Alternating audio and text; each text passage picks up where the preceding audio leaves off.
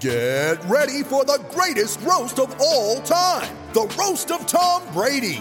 A Netflix live event happening May 5th. Hosted by Kevin Hart. The 7-time world champion gets his cleats held to the fire by famous friends and frenemies on an unforgettable night where everything is fair game. Tune in on May 5th at 5 p.m. Pacific time for the Roast of Tom Brady. Live only on Netflix. When you need mealtime inspiration, it's worth shopping Kroger, where you'll find over 30,000 mouth-watering choices that excite your inner foodie. And no matter what tasty choice you make, you'll enjoy our everyday low prices, plus extra ways to save, like digital coupons worth over $600 each week. You can also save up to $1 off per gallon at the pump with fuel points. More savings and more inspiring flavors make shopping Kroger worth it every time. Kroger, fresh for everyone. Fuel restrictions apply. Stop Hammer Time is backed for this season by Ladbrokes.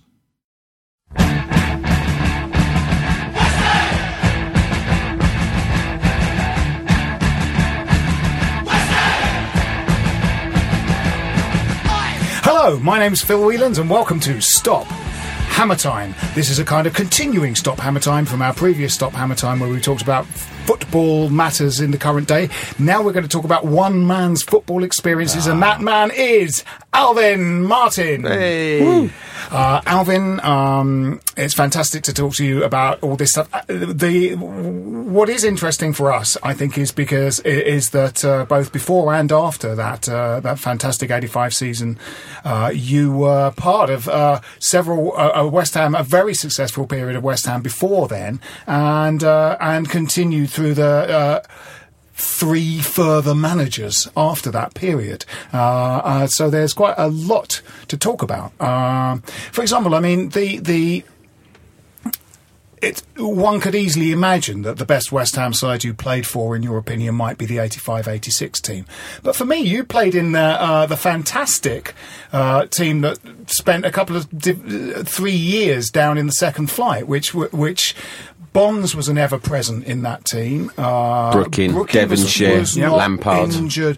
I think Brooking was injured for sort of one of those seasons, or maybe half one of those. No, not for a whole season. Yeah, Bonds was an ever-present. I mean, a lot of... Well, Trevor and Billy were played the majority of them games. I actually think that was a better side. Yeah, that was better than the 1986 side. You got promoted, you won the cup, and then you got to the League Cup final. So that was like 3 things in a row, pretty much, right? Did you feel robbed in that League Cup final? Because fans feel as though it was that was the John Lyall side, wasn't it? Yeah. You know, it was first and foremost John Lyall. I owe everything to John Lyall because Ron Greenwood was the manager that gave me the opportunity to start an apprenticeship. But then he went to, fairly soon after that to England, and John took over, and John put me in the team. I owe him everything. He was a fabulous man, fabulous coach. You played in the Youth Cup final though before a couple of years before your debut for the first team. Well, the first team got to the FA Cup final against Fulham. Yeah, the first year I was there, and we got to the FA Youth Cup final. Yeah.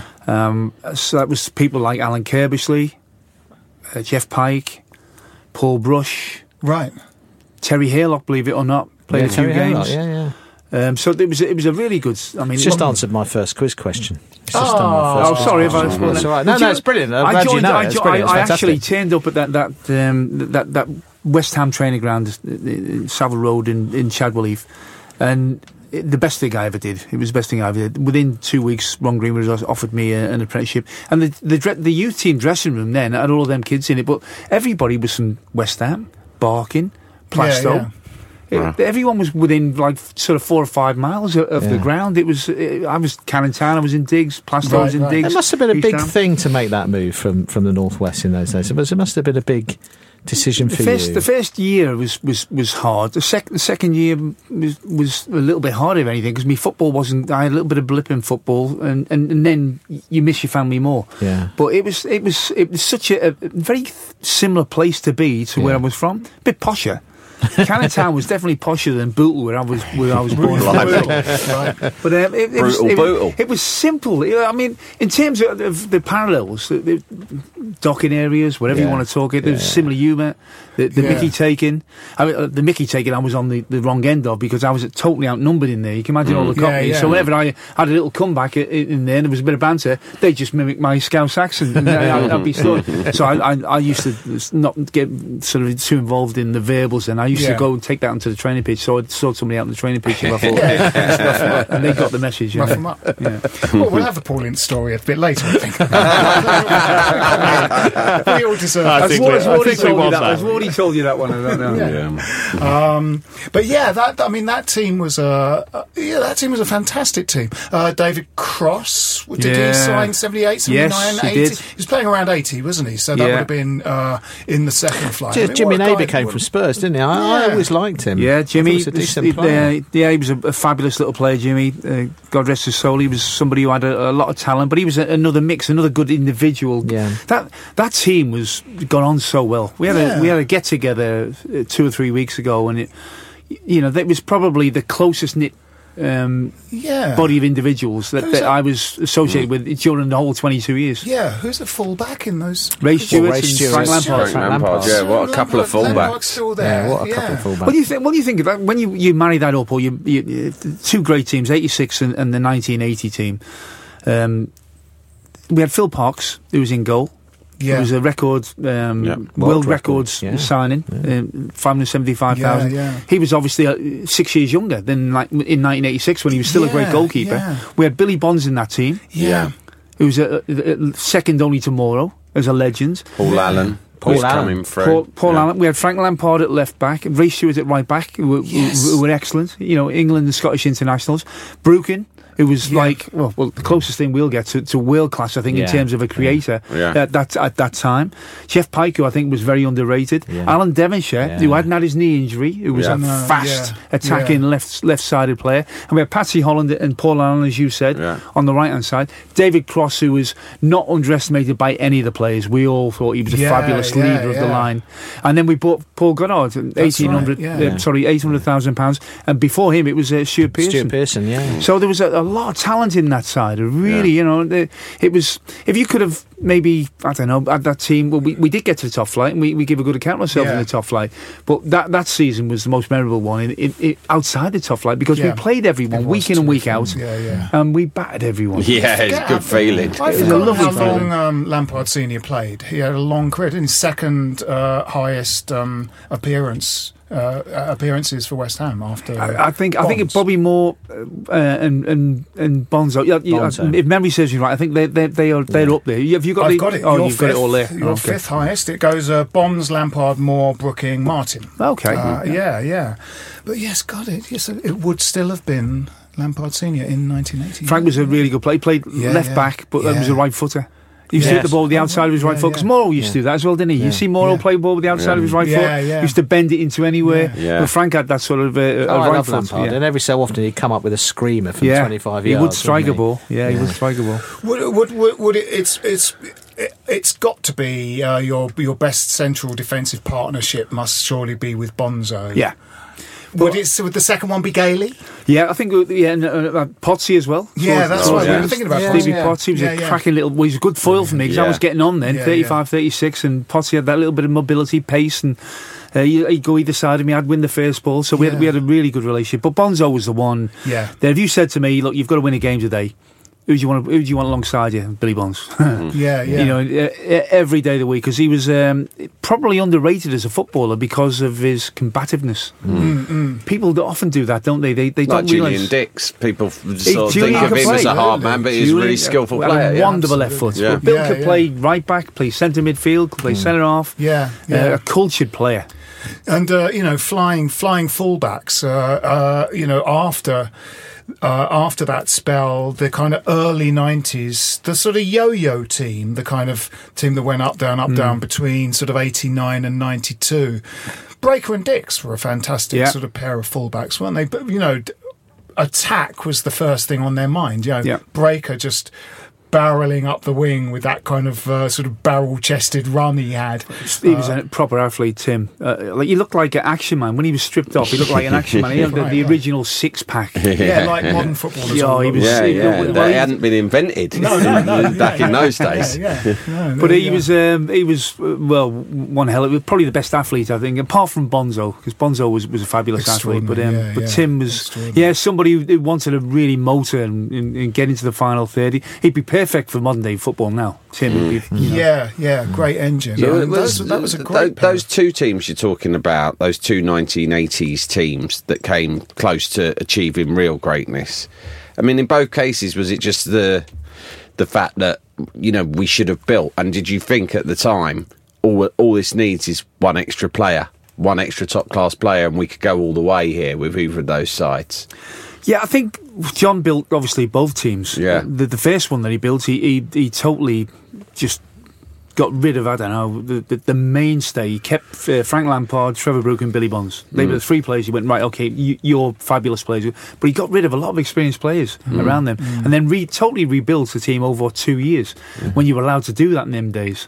And got rewarded for it. The next era was the 86 one when he went out and he got Mark Ward and McAvenny for relatively nothing. They were picked from obscurity, weren't they? I mean, Eddie Bailey got to take some credit for that as well. We had a fabulous scout in Eddie Bailey, and John obviously then could manage. He could manage anyone, and believe you me, Oldham, didn't they come from McAvenny and Mark Ward were not easy to manage. But they respected John, because you had to. Everybody within the dressing room respected John. So I think sometimes when you have the success that we had in 86, you then think, okay, can we strengthen a little bit more the following year? There were things that went wrong. I had a problem with my foot the following year. After about, 8 weeks, I had arthritis in my right foot. What year is that? That was 87, the year after 86. And I started having operations on one foot, and then I got it in the other one, and I played. Next thing you know, Gary Strudder. Yeah. That was the time. That was the time. But I was playing unfit a lot of the time. This is something that I have a lot of sympathy with players at that age. Not so much now. But I was playing, and I thought, I shouldn't be out here. Yeah, right. But the fans don't know that. No. And of course, if your standards drop, then obviously they're disappointed. You start taking a bit of stick, but you go out there because that's what you did in them days. Yeah.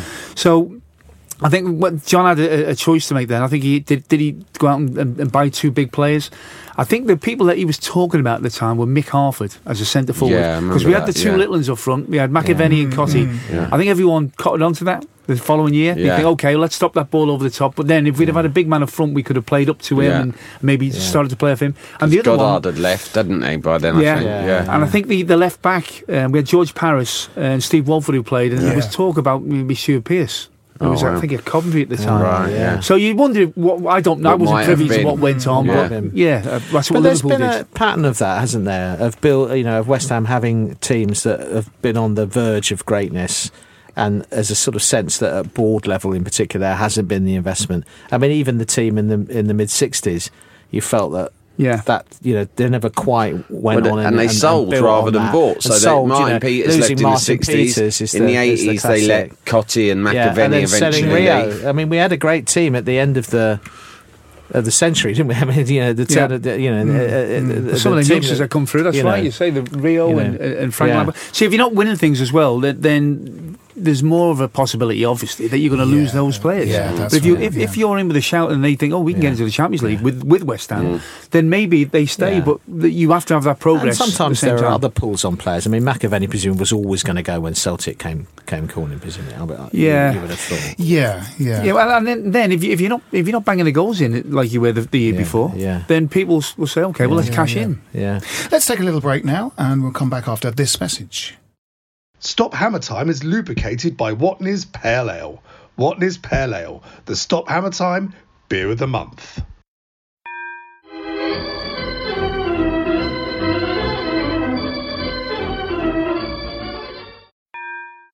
Stop Hammer Time is backed for this season by Ladbrokes. Welcome back. Yes, that sort of the yo-yo team, 89 to 92, and in the early years of the Premiership, very similar thing, wasn't it? In that's a brilliant team. Allen and Bishop in the midfield. We've still got sort of Breaker and Dix left back. We've got you're there, Potts is there. McCloskey in goal. McCloskey in goal. No one up top. We've got... Trevor Morley was decent. Yes, but he's got Ian no Dowie. help. Yeah. We had Alex Bunbury, Mike Small, Lee Chapman, Joanne Boer, Chapman, Mike Newell, David Speedy on loan, an aged Clive Allen who did a great job because he took us up in that season. It wasn't until they brought in Hartson and Kitson. And that's like long time with no strikers. It's from 89 to 97. We've got a fantastic team sort of in midfield. All departments are really strong. No one to bang it in. That's the toughest way to play football, if you're a centre half especially, is when you are in a team like that and you can see the goal. If you can see the goal, you can see everybody, the crowd, the players think, how are we going to get two? It's like a mountain to climb, and you think, oh my word, you've got to keep it 0-0. That's why whenever a goal went in against us, you've got to really stay focused and make sure that the heads don't drop. Yeah. But it's hard when everybody knows, well, we don't score many goals. We haven't got that cutting edge up front. Yeah, it must be. And is that addressed in the dressing room? I mean, are there, what happens with the relationship between the manager and the players when there's just clearly this sort of, elephant in the room in that you're going, we're playing as well as we can. There's a basic sort of fundamental problem we have, and that we have no, I remember one of those yo-yo sort of, might have been 92, 91, score in the new year, we're going to score in the new year. The fans were kind of singing around November. Do you know what I mean? It was like, it was so obvious. Players know they ain't fools. They know when there's a discrepancy or a weakness within the team framework. You don't hone in on it. You try and protect it, or make it less relevant. I remember a player who I thought was a great lad. It was in the early 80s, and he came to our club, and I thought, you won't meet a nicer lad. You won't meet a more honest lad. He won't a trier, would never give up. His name was Sandy Clark. Oh yeah. And Sandy came in, and it didn't go well for him, and he didn't get a good start. He was always struggling to make the West Ham fans believe in him, and it just wasn't. It wasn't going to happen. It wasn't going to happen. And I remember, him going through that. And we used to feel for him. I said it was a very close knit team, the early 80s, and you try and protect people like that and try and help him all you could. Yeah. But you can only do so much, and he can only do so much, and it was never going to happen for him. Yeah. But it's horrid. Yeah. When that happens. Something similar happened with David Kelly, really. That's right. He was a decent player, actually. Yeah, but he had a bad start. Goals up at Newcastle. He missed goals, and he started snatching at them. And then it goes from bad to worse. Yeah. You think, oh my word! You need to move. Yeah. You need to move. You get out of here, and you'll get going again. He was bought as a replacement for Tony Cottee, which was going to be difficult. Yes, to come in and replace him in the affections of the crowd and all that. Yeah. So I'm about to start mentioning Leroy Rossini now. I think we're just walking down memory lane and just randomly saying names of players at Alvin. What was it like, Alvin, though, when after John Lyall left and there was a sort of quite a fast succession of managers? I mean, we've heard stories from lots of different teammates of yours about the brief Lou Macari spell. How tough was that for you as the club captain to manage what was going on in the dressing room in response to Lou Macari? That was the toughest time I ever had. I was there for a long time, 22 years all the way through, and that 6-month period was the most difficult time I ever had. I was captain at the time, and John had gone, been sacked, and I felt hugely responsible for that, because I felt we were the ones who got him sacked. He was the man that we owed everything to.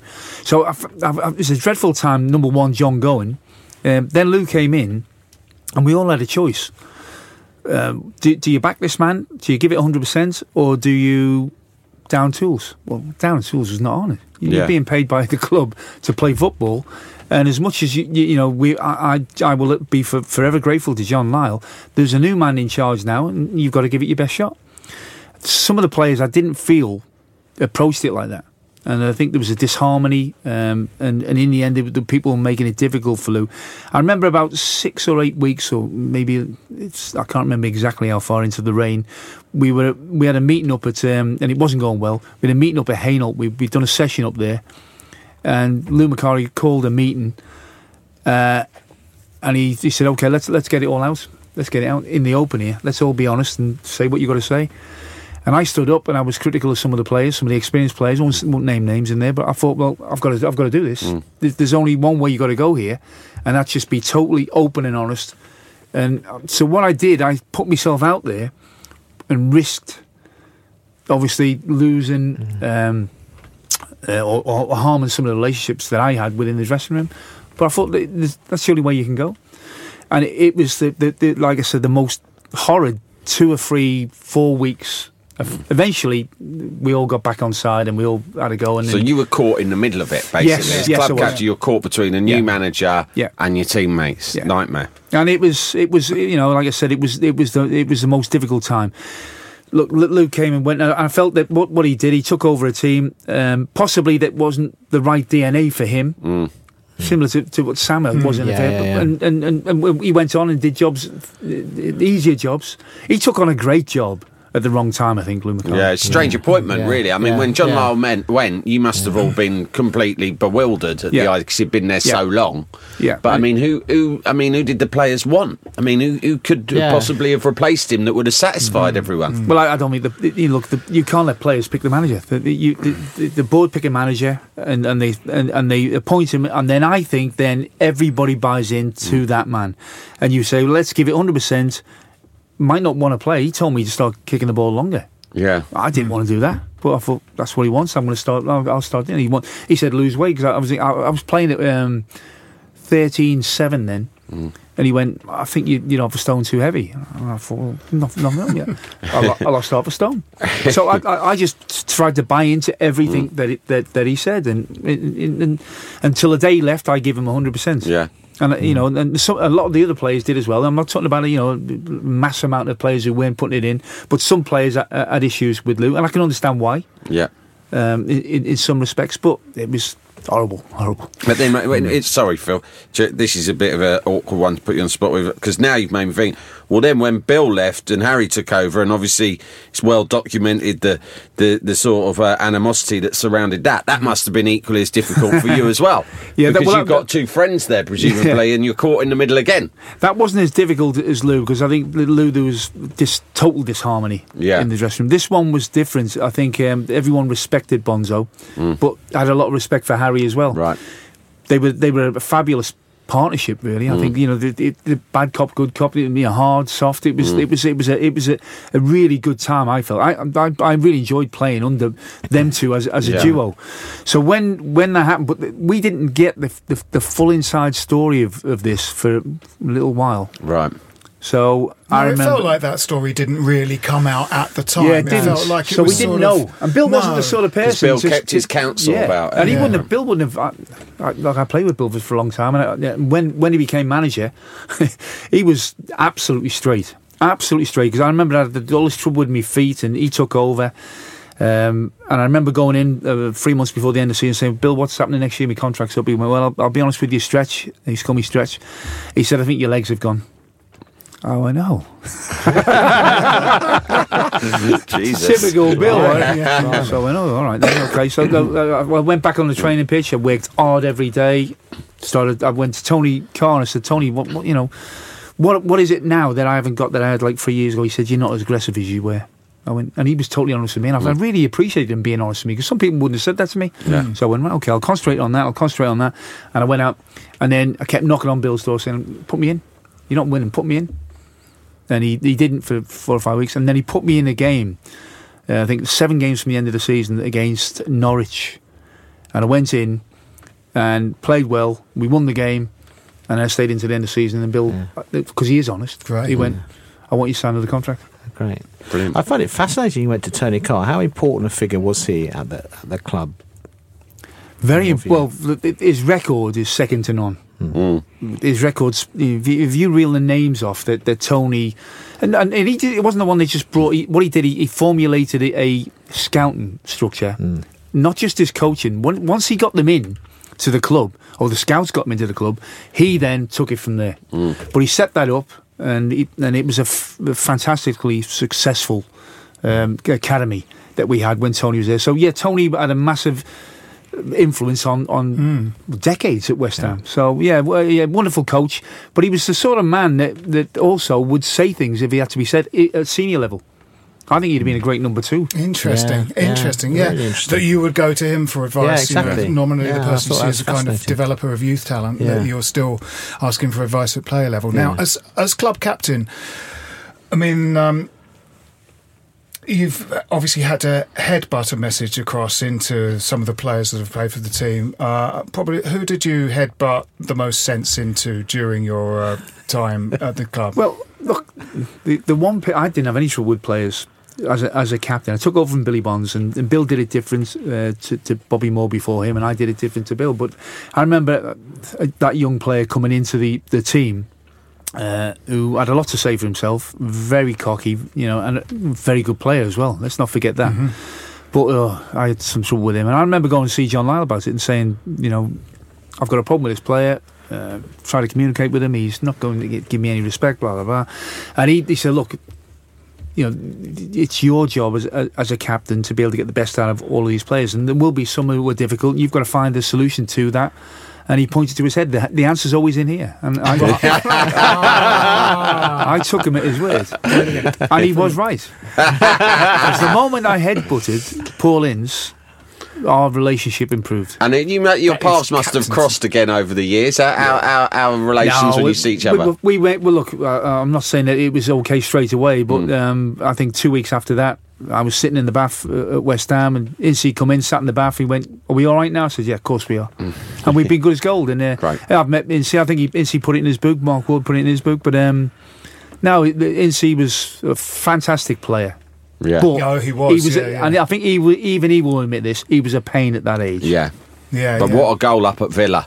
Oh, yeah. Remember that goal up at Villa? He could play. Ince became a different type of player at Man United. But, he could have done anything, really. He could have been attacking midfield. Because when he played for us, he wasn't that sort of tigerish defensive midfielder that he became for England, was he? He was more of a sort of a creative fella. He was a wonderful player. Well, great athlete. That night in the League Cup against Liverpool, it remains one of my favourite ever. I remember that game. You know why I remember that game? Because I won the man of the match. And I remember we used to get the man of the match after the game, and it used to be like a little bit of crystal or something like that. And I went up, and it was a really nice set of golf clubs. Wow! I was like, this is all right. That's incredible. That was almost like Devonshire's swan song, wasn't it? He was fantastic that night. Yeah, it really was brilliant. And a Platini-like free kick from Tony Gale. Yeah. It had it all that match. And one of my favourite ever own goals, the Steve Staunton own goal, was a delight. And just an atmosphere was incredible. It was really buzzing that night, I thought, the place. Well, there's been some atmospheres over the... Look, everyone talks about the atmosphere of that ground. I mean, I remember probably the loudest I've ever heard. We're actually standing in the old tunnel, waiting to go out, and the band would be there. Waiting to go out, that brass band who used to think that they were the stars, because we used to be stuck alongside the wall as two groups of players, and the band leader was giving it the big in light. And anyway, I remember the band going out, and they knew that we were in the tunnel, the crowd. I don't know what the attendance was, it would have been 40 something, but the noise in that stadium that night, for the first 10 minutes, a lot of communicating goes on in football, and we could not hear a word what anyone was saying. It was so loud. Wow. And it was a good Spurs team: Archibald, Hoddle, Garth Crooks. Yeah. It was a good, and we won the game 1-0. I think it was at the quarter-final. I think it was the quarter-final of the League Cup. We got to the final that year, but that was as loud, I think, as I've ever heard it. Yeah, it was mad. Those nights when they were still standing at Upton Park in the week, it must have been incredible to play in. I mean, when you look at the club now, so much has changed. The owners have changed. The stadium's changed. Is there anything about the club that you grew up in that you still recognise in today's West Ham? The fans will always be the same. Yeah. Because you are the grandson or great-grandson or whatever it is of people who've probably supported West Ham all the way through their life. So that is something that will always be the same. Look, they can be volatile. They certainly let you know when you're playing well. They certainly let you know when they're not playing well. But like, there'll be a togetherness. Last year, when Mark Hughes brought his team to the Olympic Stadium, Stoke. Was it when he was? Or it was Stoke, wasn't it? Yeah. When had he already taken? Oh, yeah. Southampton. Was it Southampton? It was Southampton game. The Southampton game, right?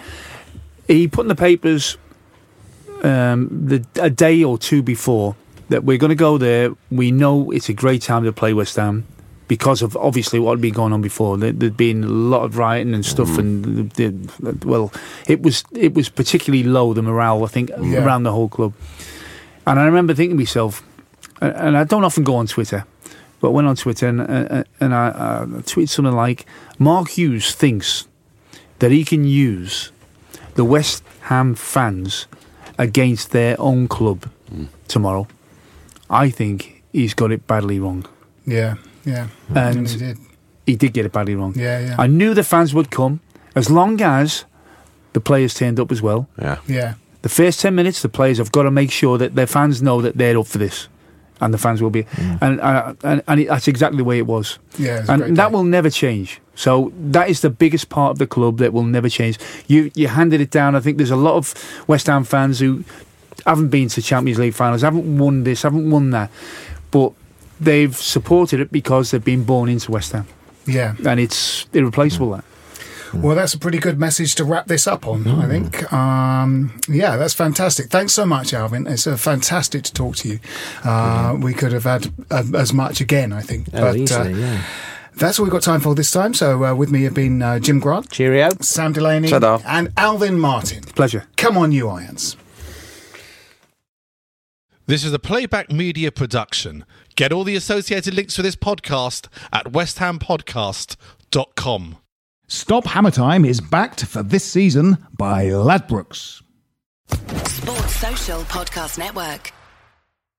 Hey, Drew Scott here, and I'm Jonathan Scott, reminding you that life's better with a home policy from American Family Insurance. They can help you get just the right protection at just the right price and help you save when you bundle home and auto. Kind of like Goldilocks and the Three Bears. It'll be just right for you. We love a custom build. American Family Insurance. Insure carefully, dream fearlessly. Get a quote and find an agent at amfam.com. Products not available in every state. Visit amfam.com to learn how discounts may apply to you. American Family Mutual Insurance Company, SI, and its operating company, 6000 American Parkway, Madison, Wisconsin.